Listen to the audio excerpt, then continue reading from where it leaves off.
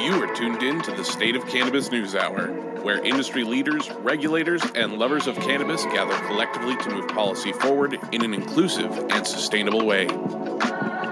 Professionals and canna-curious alike can tune in to hear leading cannabis experts share and discuss headlines, critical industry issues, social topics, and more. The State of Cannabis NewsHour, your daily dose.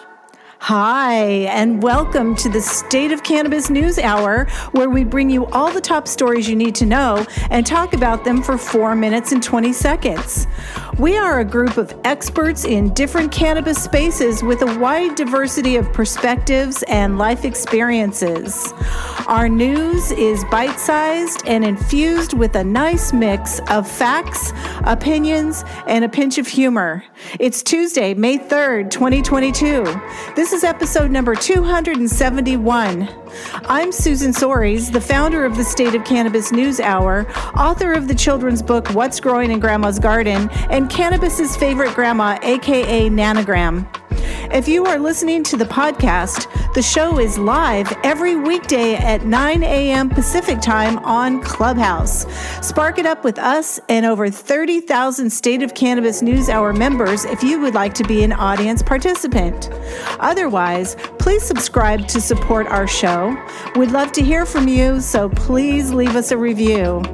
Today we're talking about a judge that barred the mention of pot legality from a criminal trial. John Bonner's accused of stealing data and talking points, 24/7 legal weed sales. Colombia is posed to lead South America into the future. Federal agencies looking at the benefits of kratom. A solution to social equity could be franchising, and many other frosty nuggets, so stay tuned for the full 60 minutes of the State of Cannabis News Hour. The following program contains coarse language and nudity. Viewer discretion is advised. Audience, feel free to raise your hands if you want to weigh in on a headline after it's been read, and we'll try to bring you up on the stage. Keep it brief and relevant, or you might get the gong. What's with the eggplant, Rico? Kicking off the show today is Rico Lamite. He likes to ask the tough questions that the mainstream media refuses to ask. The self-proclaimed dopest dad alive is here to encourage other dope dads. Find him on TEDx or at one of his Cannavision events, but always find him here every weekday as co-producer of the State of Cannabis News Hour. What have you got for us today, Rico? The eggplant was referring to my story today. So I got some spice from Lydia Moynihan from the New York Post. John Bonner is accused of stealing data, talking points from cannabis lobbyists. One thing y'all may not know about me is I'm a huge history buff. I love written history, and mostly because it's all entertaining lies and bullshit propaganda. There are a few famous history quotes, and two of my favorites are these. History is a set of lies agreed upon, Napoleon Bonaparte. History is written by the victors, Winston Churchill. And when merged, it comes out something like history is a set of lies written by the victors. Either way, it's true, and we're watching one of those moments unfurl in real time right now. It's kind of crazy to believe when the smoke clears and federal legalization drops, history will tell a tale of the most influential people throughout the process, being hardline, formerly anti-cannabis conservatives John Boehner, Mitch McConnell, and Charles Koch. First of which, crying-ass John Boehner is being accused of stealing his whole weed industry persona, political evolution, and eventual involvement, according to a legal filing published by the New York Post. Would it be a surprise to anybody if John Boehner's entire industry swag's been alive from the jump? Probably not, but the lawsuit was filed by the 10 Campaign, a legalization lobbying group named after the 10th Amendment establishing states' rights.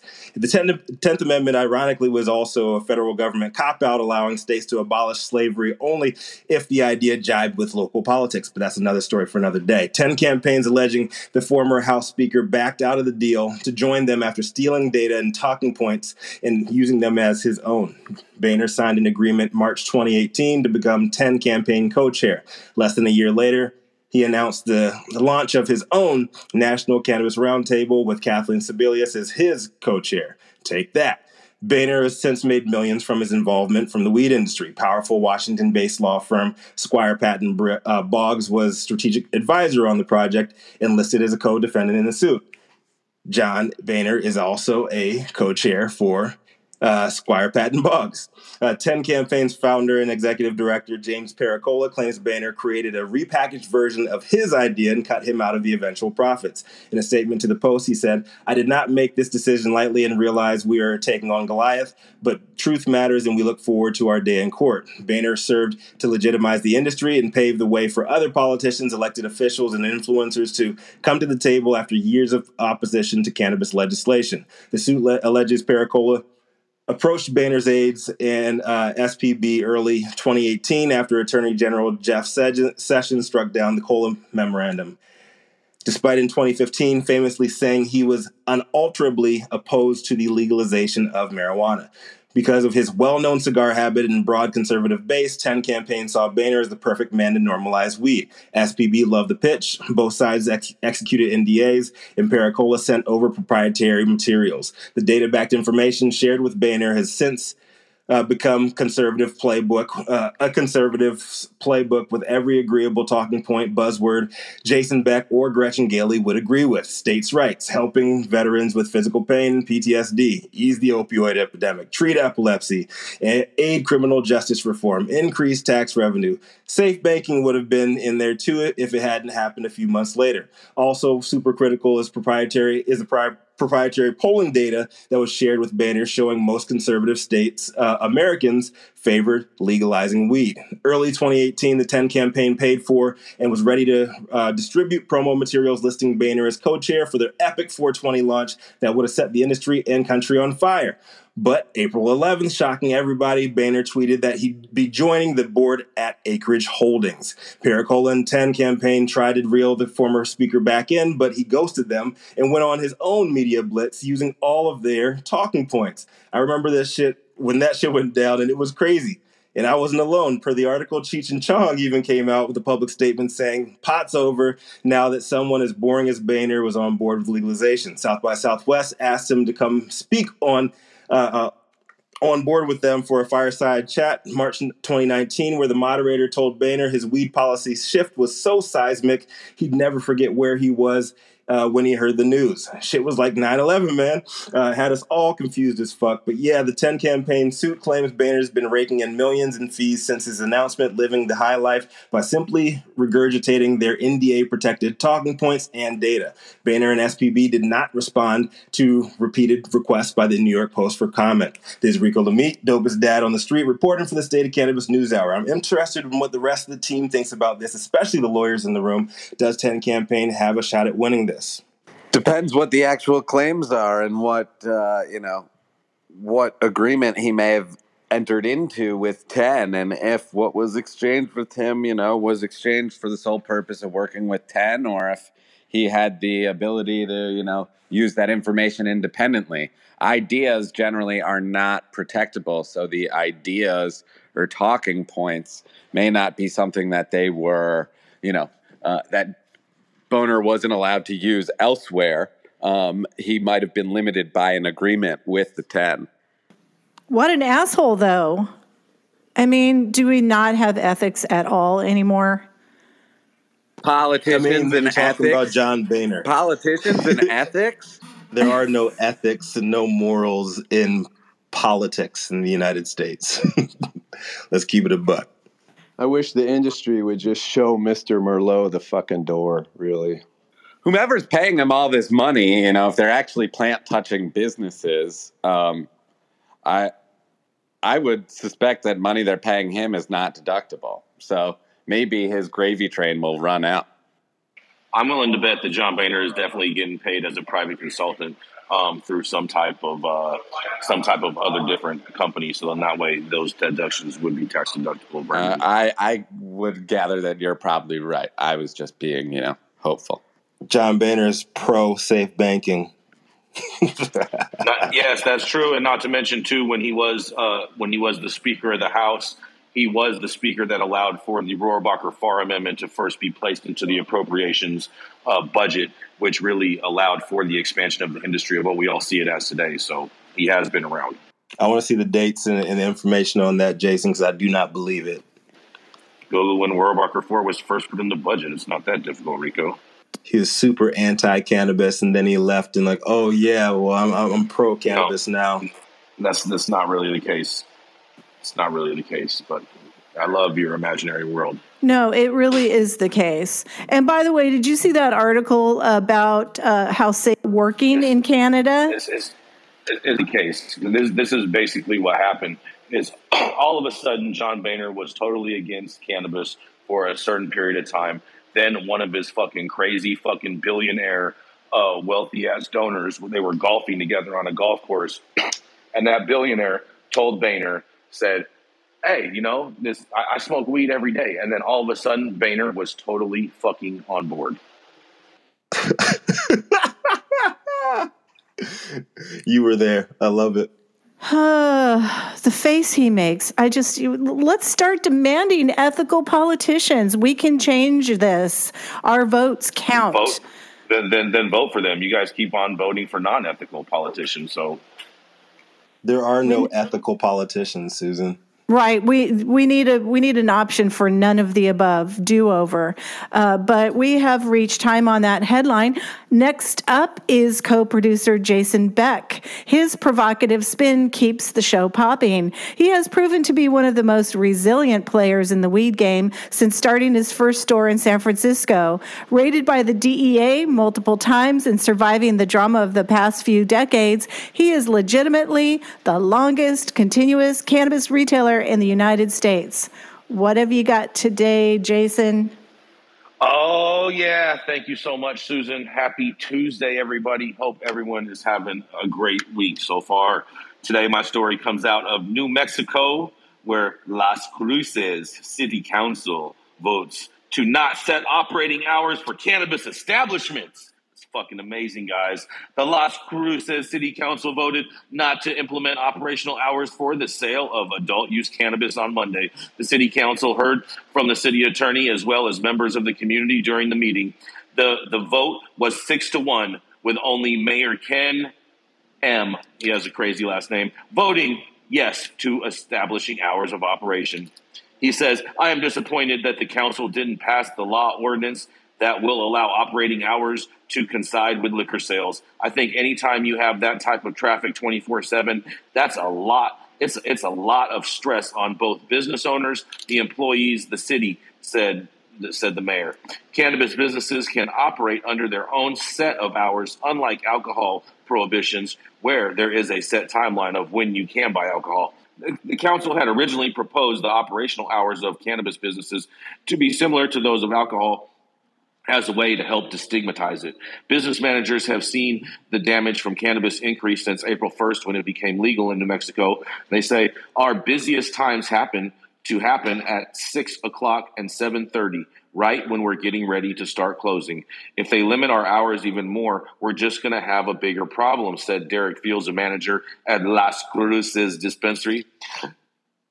Joy and excitement. There are really not many places in the nation that have done this, said Chad Lorenzo, a cannabis consumer. It gives us folks who are working late, who might come off the shift 6 or 7 a little bit, some time to get some adult use or medical cannabis, said Louis Sosan, a cannabis consumer. He also says, I hope that we can be able to provide it as much as possible and as many hours of the day as possible, said Eric Hogan, a manager at a cannabis dispensary. And State Senator Carrie Hobum, who is an advocate for cannabis, said she was not surprised by the decision. Well, I will say this. I think this is monumental that a municipality in New Mexico is doing this. I know that when we first created the medical cannabis ordinance licensing cannabis dispensaries in San Francisco, we had a provision in there to allow, I believe it was for 1 or for 2 24-hour dispensaries in the city and county of San Francisco. Then, of course, with state legalization, that all changed. And this is Jason Beck reporting for the State of Cannabis NewsHour. What's the traffic like in a dispensary at 1 a.m? Well, there's a college town, right? So Cruces is, so it could be good. This is an amazing precedence. If they're successful, I want to watch this story and see a lot of success with 24/7 cannabis shopping. Hell yeah. 24-hour drive-through. Set your shit up right next to the Jack in the Box. I was going to say. Definitely right next to the Jack in the Box. Man, this is big news. I'm surprised people don't have more to say about this. When I first saw this headline, I was like, what? And just the mayor is the only one that was against it. I think this is huge. Personally, I think this is fantastic. I think this is actually the way that it should be. Business owners should be able to operate the businesses that both fit their schedule and their community schedule that they're serving. I can see a ton of people taking road trips out there to get their weed once everything else shuts down. I would be way more inclined to shop at weed shops if they were open late at night. I prefer to do all my shopping late at night, so I think this is fucking fantastic. Agreed. Yeah. And it's great for people, in the service industry who get off work late and may have weird hours. This is fantastic. And if you're no lines at the Black Friday sale. If you're responsible for Brandon. children, and you have children in your care all day long, when are you going to go shop for your weed? You can shop for it at night, so stay open late. Don't leave your kids home alone to shop for weed. It's just no lines for the Black Friday midnight shopping sales. I mean, come on, this is fucking amazing, guys. It puts them in a good position to develop their consumption lounges. And if you live in the desert, like I do, and I had to adjust to when your operating hours are, it is better to be able to shop at night or early morning. It's too hot after 9 a.m. in the summertime. So I think this is great. Yeah, the mayor's his main point was that it's stressful to the businesses to be open 24/7. I'm pretty sure the ordinance doesn't say that you have to be. So, I mean, there's not even an argument. It's going to be really interesting to see if this works. All right, well, I guess we'll keep smoking the news. His beard was born and bred in Michigan, and probably why it commands such a presence. But he's also the CEO of Fruit Slabs and an intellectual property attorney representing the cannabis industry. Up next, Brandon Dorsky. What do you have for us this morning, my man? Thanks so much for having me today. My headline comes from Olean Times-Herald. It's New York court rules $600 million lawsuit against cannabis producer can proceed. This is an update related to Acreage Holdings. Multi-state operator Acreage Holdings and 30 other defendants are still on the hot seat after the New York Supreme Court denied a motion to dismiss a suit against them. The suit claimed the company participated in a scheme to illegally squeeze out David Fetter and EPMMNY LLC out of a medical marijuana license. The court ruled that Mr. Fetter has the capacity to move forward with the case, and the continuing trial could complicate Canopy Growth's planned acquisition of Acreage, which was valued at approximately $843 million. Canopy is also named as a defendant in the suit. The lawsuit circles around a company that 3 defendants founded in 2013, NY Canna, which held a medical marijuana license and was later acquired by Acreage Holdings. The lawsuit alleges that EPMMNY played a critical role in obtaining the license and that the defendants violated an agreement concerning the ownership, management, and control of that license. The complaint seeks $200 million in damages as the claimed value of the license, plus an additional $400 million in punitive damages. The article was short, but this highlights the ridiculously inflated values of these licenses and the number of people who thought they could and should get rich quick off of just securing a license without doing the hard work of operating it. We see this type of behavior in New York, Florida, and almost every other state that has arbitrary caps or limitations on licenses for cannabis cultivation and or retail. This lawsuit would not exist if it was an open season on licenses in New York. I don't want to see anybody have their hard work go unpaid for, and if this party had an interest in this license, they should be compensated. But I'm sure I won't be the first or the last to say that $200 million just for your license is absolutely ridiculous. This is Brandon Dorsky reporting for the state of Cannabis. Acreage is in the news this morning. And it's all shit stories. The beard said it all. There's nothing more to say. It's just a mic drop. Acreage's PR is working overtime this morning, getting hit from all angles. Or they're not working at all because they've all been fired. Would that mean they're hardly working, Jason? I mean, I don't know if I would consider it hardly working, but I definitely would consider it collecting stimulus checks. Hey, I got a license I'll sell for $200 million. And that was an awesome mic drop there, Brandon. Yeah, no, ridiculously inflated. Nobody wants to do the hard work. And they just want to buy their way in. And that's not the way this has ever worked, folks. So, go haul some plants up into the woods and water them every day. Thanks for having me up. Have a great day. I'm sure John Boehner is getting his cultivation skills up right now as we speak. I picture him more as like a cigar roller, personally. I wonder if he's tried a Magar. He's yeah. What the hell is that? But he's never even touched the plant. I don't know if that's true. I don't know if I buy that.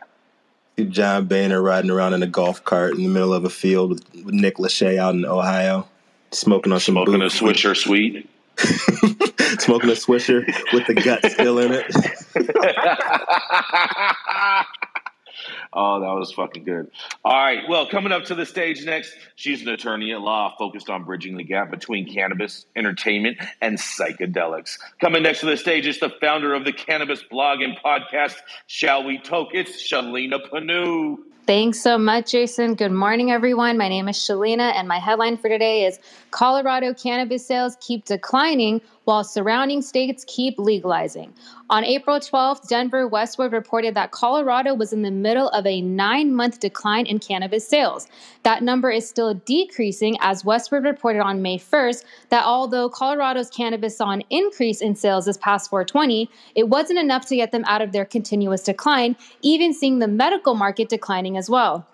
On January 1st, Colorado's new set of laws that restrict medical cannabis recommendations became effective. As such, multiple medical cannabis clinics and even physicians either paused their services or shut down completely. Further, there is now a Colorado law where medical patients are only allowed to buy 8 grams of cannabis concentrate versus the previous 40-gram limit. This could be a factor in why sales have been decreasing for the medical market, but as for recreational, Colorado has seen a steep increase with out-of-state competition, as now more and more surrounding states have begun legalization efforts. Additionally, the market in Colorado is in fact extremely saturated for many reasons, with one commentator on Westward's Facebook page saying that the market is becoming that of the breweries, where not all are going to survive. According to Colorado's Marijuana Enforcement Division, there were lower dispensary prices and even new expectations from customers, as the price of wholesale cannabis flower fell over 46% on average between January 2021 till April 2022. Chaz Kobayashi, an operations manager for dispensary High Level Health, said the following to Westward. With the overproduction of cannabis, there's been a race to the bottom, and it affected the wholesale market first. In 2020, it was about $1,300 to $2,000 or more per pound. In 2022, prior to 420, pounds dropped down to $400 to $800. It has affected the purchasing habits of customers, so we had to switch up what our goals were from previous years on 420. On 420 of this year, High Level Health was focused on attracting as many customers as possible into their shop by offering a $4.20 deal for 1/8 of an ounce. This was done in hopes of consumers making add-on purchases or to think of their dispensary in the future. Turns out their promo saw a 400 to 500% increase with customers coming in versus 420 from last year. What are your thoughts on the current and future state of Colorado's cannabis market? My name is Shalina, and I'm reporting for the State of Cannabis NewsHour. I wonder if people are moving out of Colorado for the same reason. You know, a lot of parents moved to Colorado for their children when they first legalized. And I wonder if that's affecting their residency. We have got Michael up from the audience. Michael, did you want to weigh in on Shalina's headline? Yes, ma'am, I did. Thank you. Michael Diaz-Rivera, owner of Better Days Delivery in Denver, Colorado here. And I just wanted to say it's the trappers that move the market. That's who always have. And dispensary owners won't admit it, but they know that it was the other states that all of our weed was pumping into that was really pushing the economy. And now the other folks are legalizing. That's why the market's stabilizing. And then also the same thing, the Karens have gotten in the way. We can't get our concentrate limits. We can't get our extended plant count limits that we've traditionally been used to. And that's hurt the market. And so it's interesting, as someone that just launched a business in the marijuana market, I'm just going to ride the waves and work it out because that's what hustlers do. Thank you. Better days are on the way.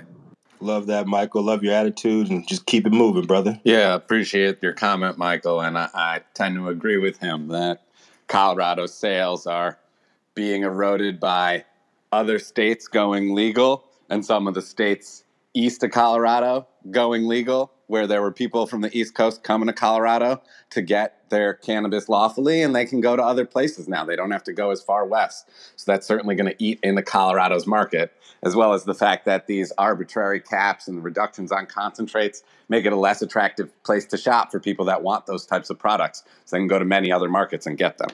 Yeah, you could just go to Oklahoma, right, Brandon? Exactly. No limits in Oklahoma. No limits, Oklahoma. It's going to be okay. Shout out to Master P. You said the booth? You're going to need a booth vest?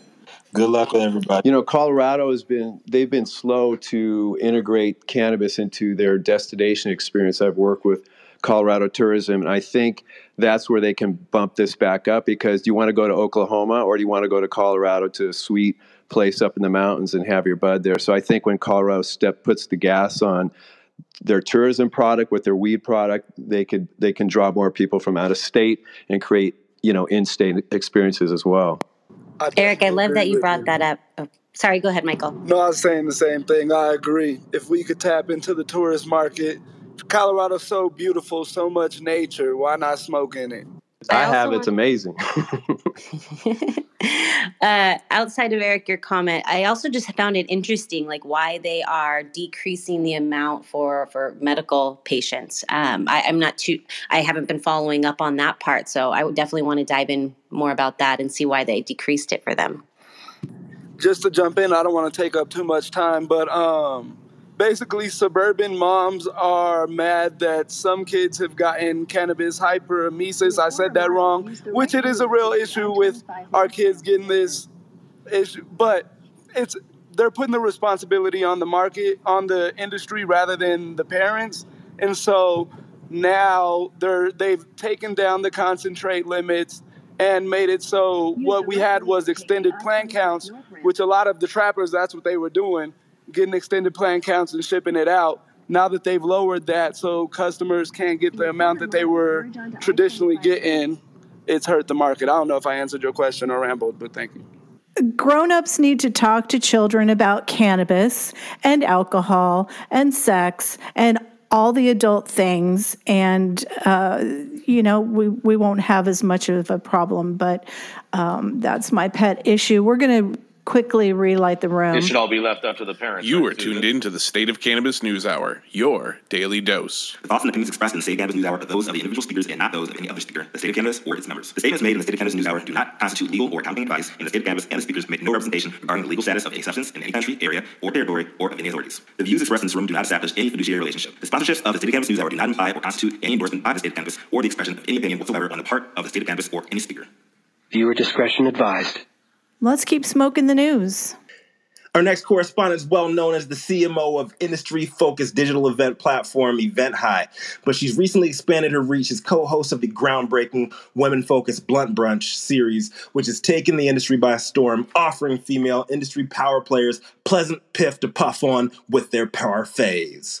Y'all know who it is? Adelia Carrillo. What you got for us today? Good morning, Rico. Good morning, everyone. Today's article is Canna Carnival Marijuana Festival coming to Muskegon's downtown arena. Muskegon's downtown has given approval as of April 26th by the Muskegon City Commission to 2 cannabis consumption events. The first event is actually a carnival-themed cannabis consumption event. It's going to be happening this summer, followed by a second event happening in the fall at the city's baseball field. Now, the Canna Carnival will have carnival rides, games, cannabis edibles, a smoking consumption area, place, and will be planned for August 20th inside and outside the Trinity Health Arena. Now, the Falling Leaves Festival, which is also the second cannabis consumption event, will be September 24th through the 25th at the city's Marshfield on Laketon Avenue.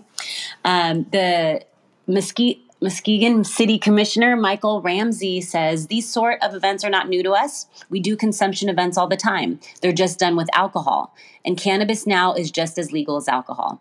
So who is behind these events? An organization called Esperavet, a West Bloomfield company owned by Michael Webster. He states this has been, I won't call it a rolling out of the red carpet, but it's a tantamount to that, said Webster, who explained that he can't get officials in other communities to even return his phone call. So what people can expect from the Canna Carnival, as we mentioned, they're going to have various methods of cannabis consumption. This is also going to include cannabis-infused popcorn and cotton candy. They're going to feature a time travel-worthy return of some of the 80s and 90s most iconic entertainment, such as video arcade games like Donkey Kong, Miss Pac-Man. They're going to have face painting, a DJ, carnival games, and carnival rides. Smoking will not be allowed inside the arena, but they do have an outside smoking area that's going to be blocked off. And then the carnival rides are going to be in their arena's parking lot. Now, for local businesses, they do have plans to shield the event from these establishments. And details of the fall festival at Marshfield are still being finalized. It is expected that activities will occur away from the actual field, and that the cannabis consumption component will actually be under a large tent. Muskegon City Commission does have one commissioner, Eric Hood, who was the only one to vote against the cannabis events. Now, he wasn't necessarily opposed to the actual cannabis events. He was actually opposed to where they wanted to hold them. He expressed that Marshfield, he doesn't think is an appropriate venue. He also voted against using the field as a consumption event location earlier this year. Now, Michael Webster, from the one that is hosting these events, as a Black cannabis business owner, is just getting started. He also shared that he is planning on bringing local expungement events to help those previously convicted on cannabis offenses to clear their records. And he is planning to work with the Grassy Knoll Dispensary on an expungement clinic. Commissioner Rebecca St. Clair added her support for the expungement clinics as well as the festivals. And she stated, in Muskegon, we have made the choice to be a cannabis-friendly community, and I believe that involves whatever opportunities are available to the community members as the entrepreneurs who are trying to make a good living at this. So just looking at this, it's exciting to see what Muskegon, Michigan is doing for cannabis events, and I just love to hear what our team members think of this article. This is Adelia, and I'm reporting for the State of Cannabis NewsHour. This sounds like so much fun. I love this. Cannabis is medicine, but it's also a tool to help you have more fun. And I think that less alcohol at a carnival and more cannabis just makes a lot of sense. Especially when they have the clowns that make the funny animals out of the balloons, Susan. Especially then, yes. I love that this stuff is happening in the Midwest too. It's great that we're seeing this kind of stuff just pop up around the country. So again, it's just kind of normalizes it and, reaches people that maybe, just get them thinking a little bit, like they see that people are acting just like everybody else. Like if you were, if they were pouring Tito's vodka or some, craft beer thing. So I think it's just great. Glad you brought this, Adelia.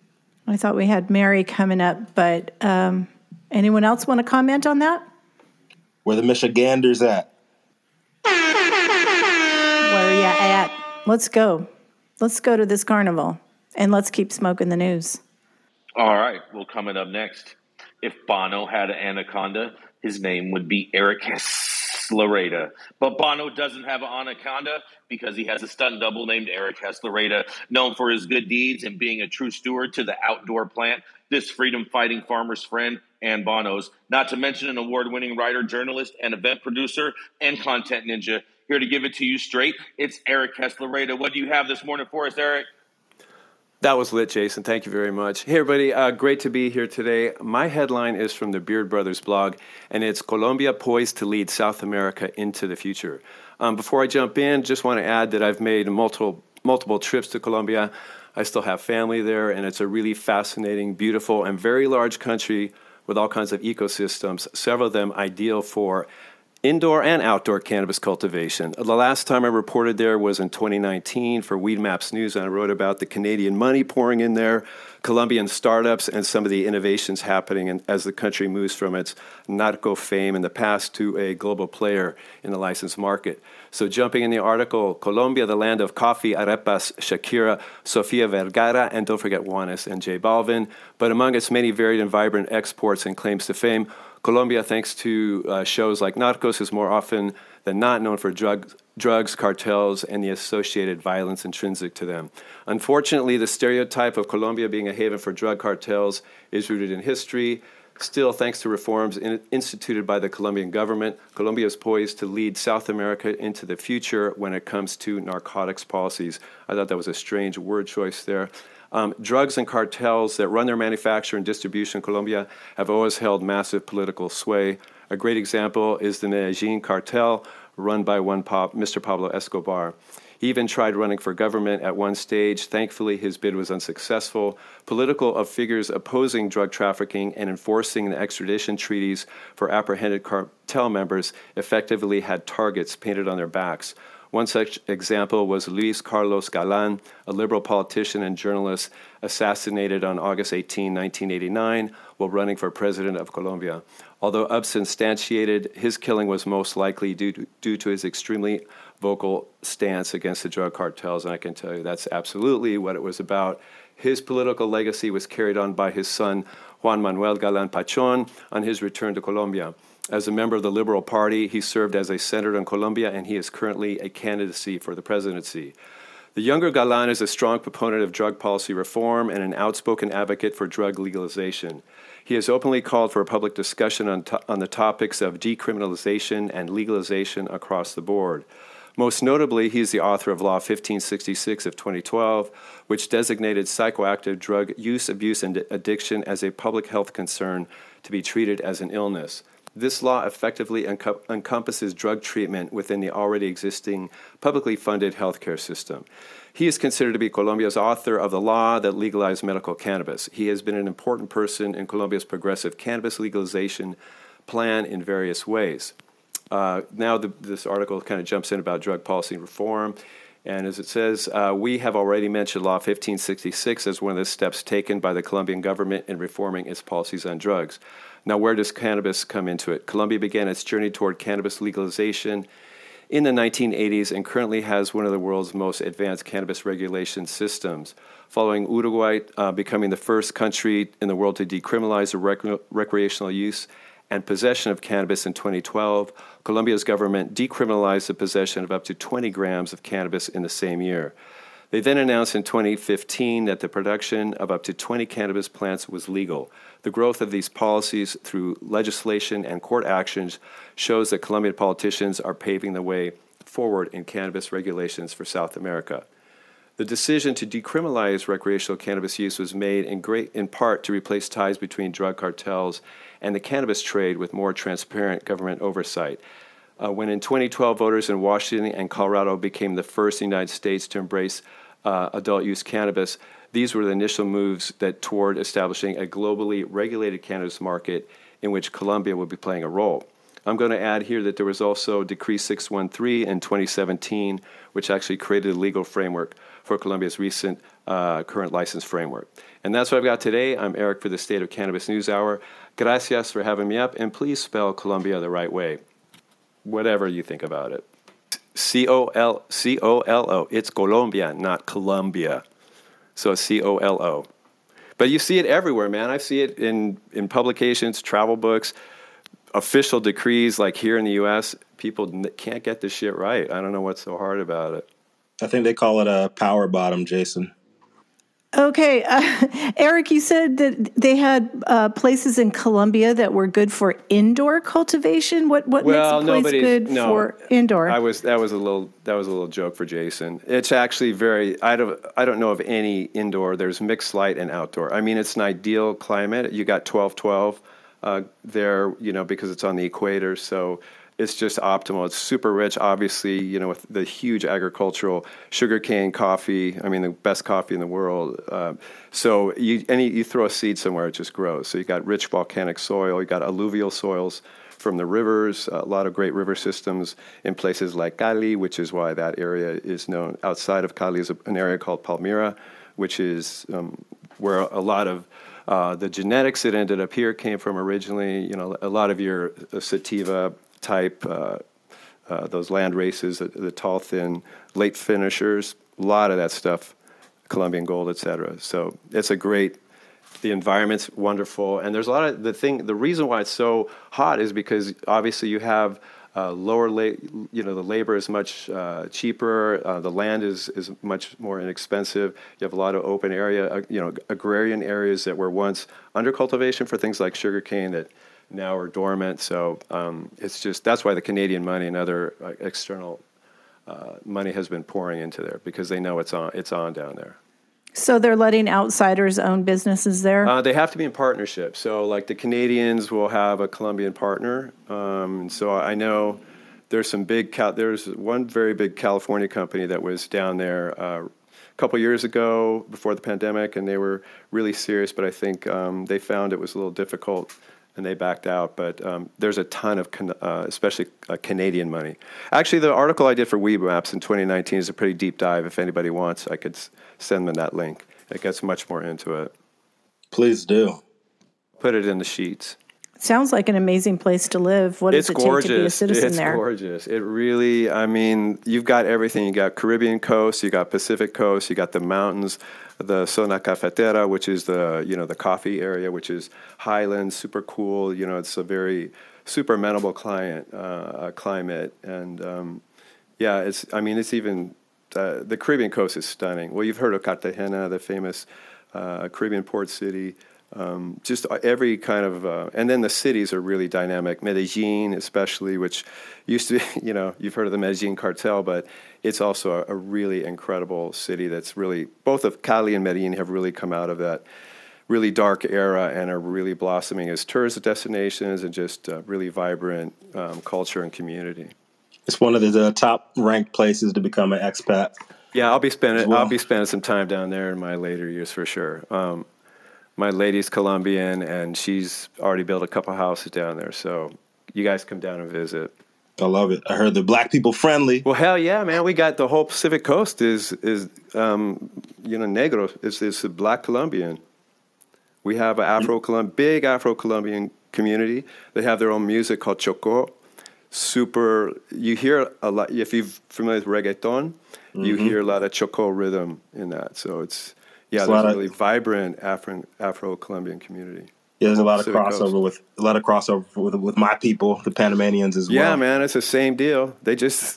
Panama used to be a Colombian province, so it's a lot of that. It's very similar, actually. I love it. So let's keep it moving here. This badass Canna Mom's co-founder of the International Cannabis Bar Association, chair of the Bar Association of San Francisco Cannabis Law Section, founder of the San Fran Equity Applicant Pro Bono Legal Project, and it'd be a surprise to absolutely nobody if ever revealed that she sweet-talked her way into all them titles. Once y'all hear her voice, you will understand. Laura DeCaro, what's the news today? Oh, I love you, Rico. You're awesome. You are so awesome. I have a story for those of you who thought that it might be safe to move cannabis around the country again, with the feds looking at more important issues out there and harder drugs. But nope, the feds have proved again that they can ignore the will of the people, even in the jurisdictions they purport to represent, and prosecute people for pot. The article is entitled Judge Barr's Mention of Pot Legality from Criminal Trial. It's by Sam Reisman. It was published in Law 360. So apparently, a federal judge in Maryland has approved the prosecutor's request to bar any discussion of cannabis legalization from the upcoming trial of a man indicted for criminal conspiracy to traffic cannabis from California to Maryland. Both jurisdictions where at least medicinal is allowed. Maryland is struggling with adult use that's on their November ballot. In the decision published Thursday, the U.S. District Court Judge Stephanie Gallagher wrote that the defendant, Jonathan Wall's belief about the legality or illegality of marijuana under California law is irrelevant to the elements of the government proving in its case, and that accordingly, to this article, accordingly, his defense counsel would be precluded from introducing evidence related to any non-federal jurisdiction cannabis laws. But this isn't about beliefs. This is about language in the indictment that was attacked by Mr. Wall's attorney, who is a very accomplished Jason Flores Williams, well-respected civil rights lawyer out of Southern California, Colorado, and clearly operating now over in Maryland. But apparently, arguments or evidence, and this is the one thing that sort of does make sense to me, with regard to what the court is saying, is arguments with regard to a state law issue are not relevant to the elements necessary to prove a violation of the Controlled Substances Act. However, in the actual indictment, it does talk about conspiracies taking place in Maryland and in other jurisdictions. So that's not entirely settled law.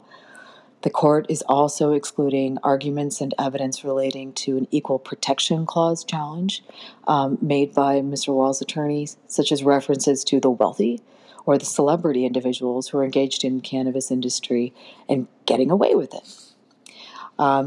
Judge Gallagher's decision is apparently based on an unpublished opinion.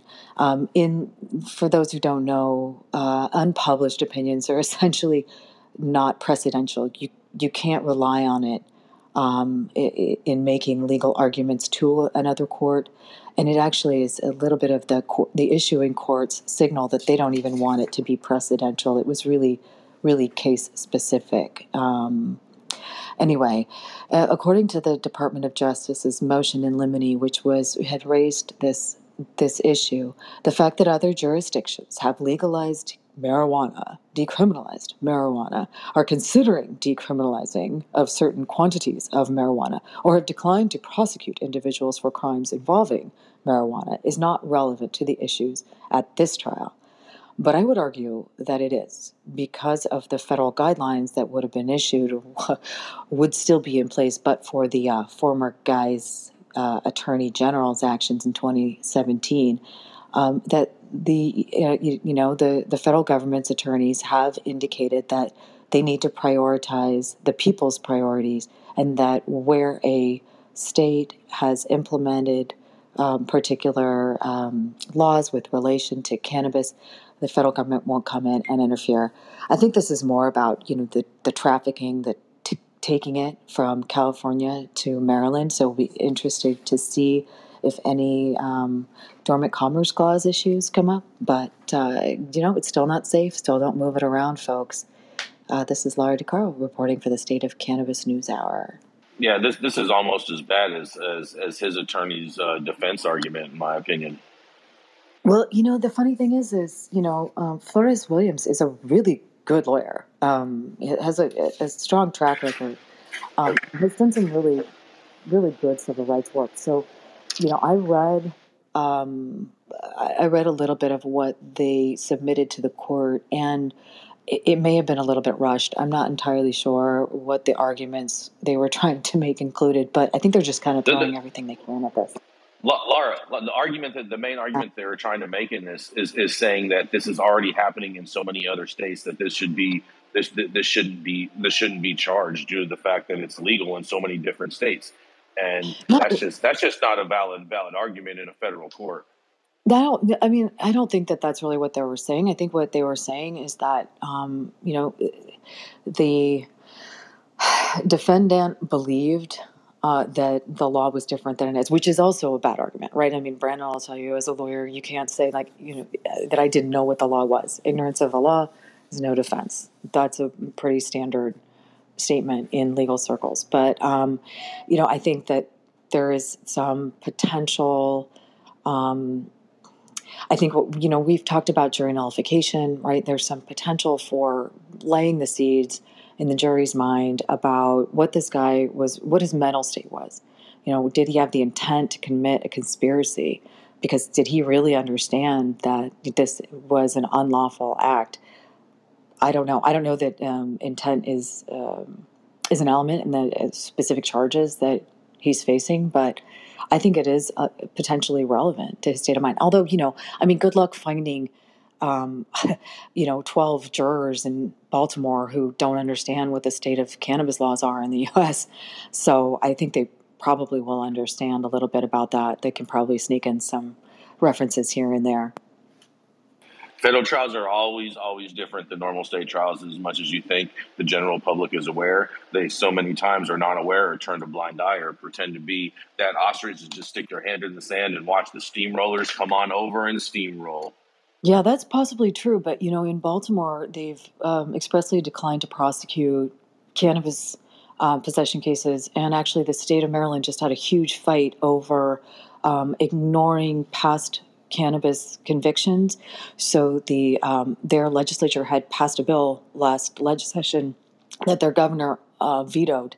But then the legislature overrode his veto to specifically work toward expungement and disregard for cannabis convictions. Excuse me, folks. After 2014, so it's been in the news, and they have, like I said, they have adult use on the ballot in November. So I think it's in their face.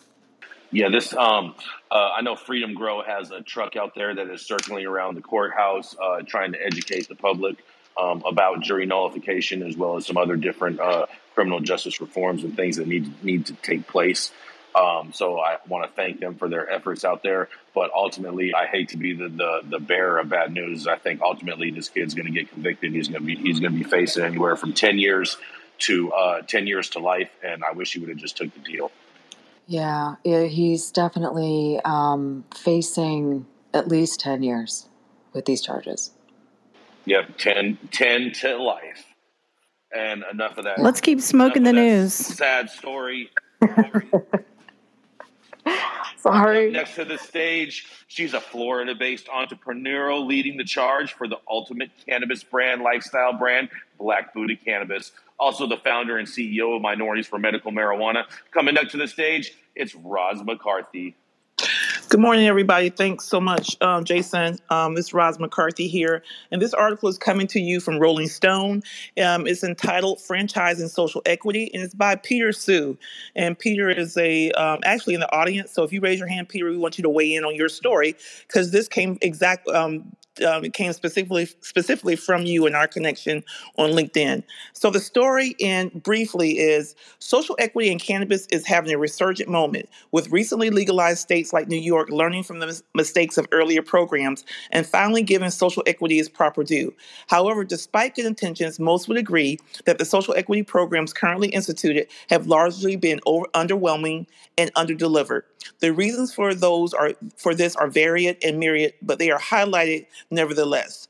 So again, Peter said he had an idea and was thinking, what about the basic franchising model, which provides the franchisee not just its trade name, products, and services, but an entire system for operating the business. The franchisee generally receives development support, operating aid, training, brand standards, quality control, a marketing strategy, and business advisory support from the franchisor.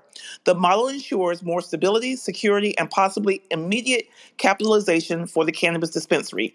Cannabis franchising would utilize the same basic franchise model and export it to the cannabis industry. By adding these franchising features, the normally risky cannabis field becomes more measured and secured by requiring that the franchisee follow pre-established standard operating procedures and already successful business models. So this story goes on to kind of highlight Curio Wellness, a vertically integrated Maryland medical cannabis company, which gives an example of how they want to tackle the franchising model. Curio created a social equity fund that would allow applicants to own the franchise. The $30 million fund would be able to provide up to 93% of the startup capital needed for a location, meaning that the applicant needs much less of their own initial funding to get involved in their model.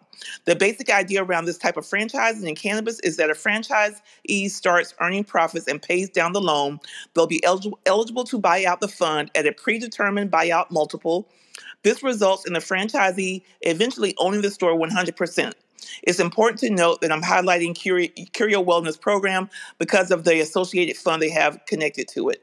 There's also, there's been One Cannabis, a Denver, Colorado-based company. Simply put, the franchise model could be utilized in the cannabis industry in a way that allows for funding to be disseminated equally, while also ensuring it goes to more applicants, allows for more growth, and creates long-term ownership. With more states joining the legal cannabis market in the U.S., encouraging the franchise model could drastically change the way social equity applicants get involved with, stay involved in, and continue to grow in the larger cannabis industry. So my comment on this was, theoretically, I love the idea, but practically, we have to understand that people have been tapping into this model and there has been some predatory type of contracts put into place.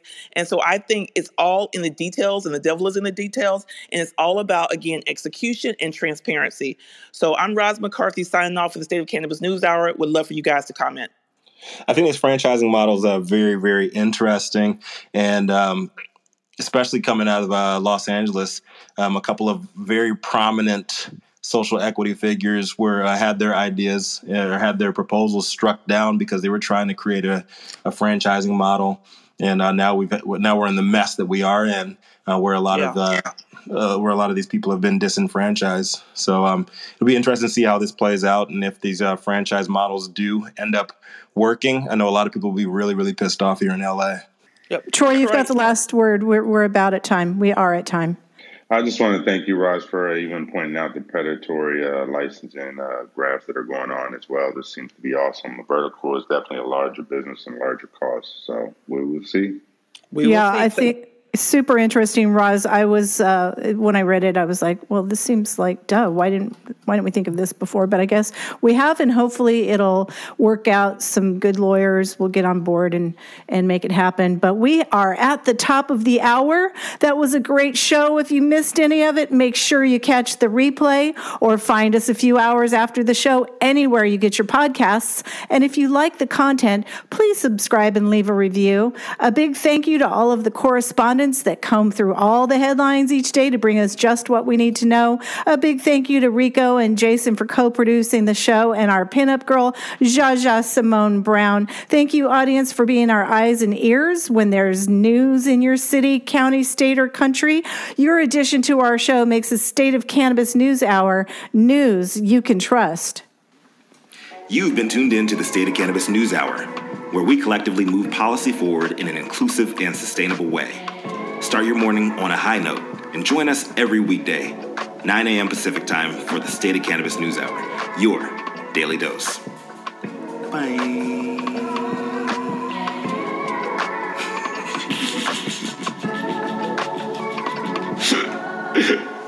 So that one.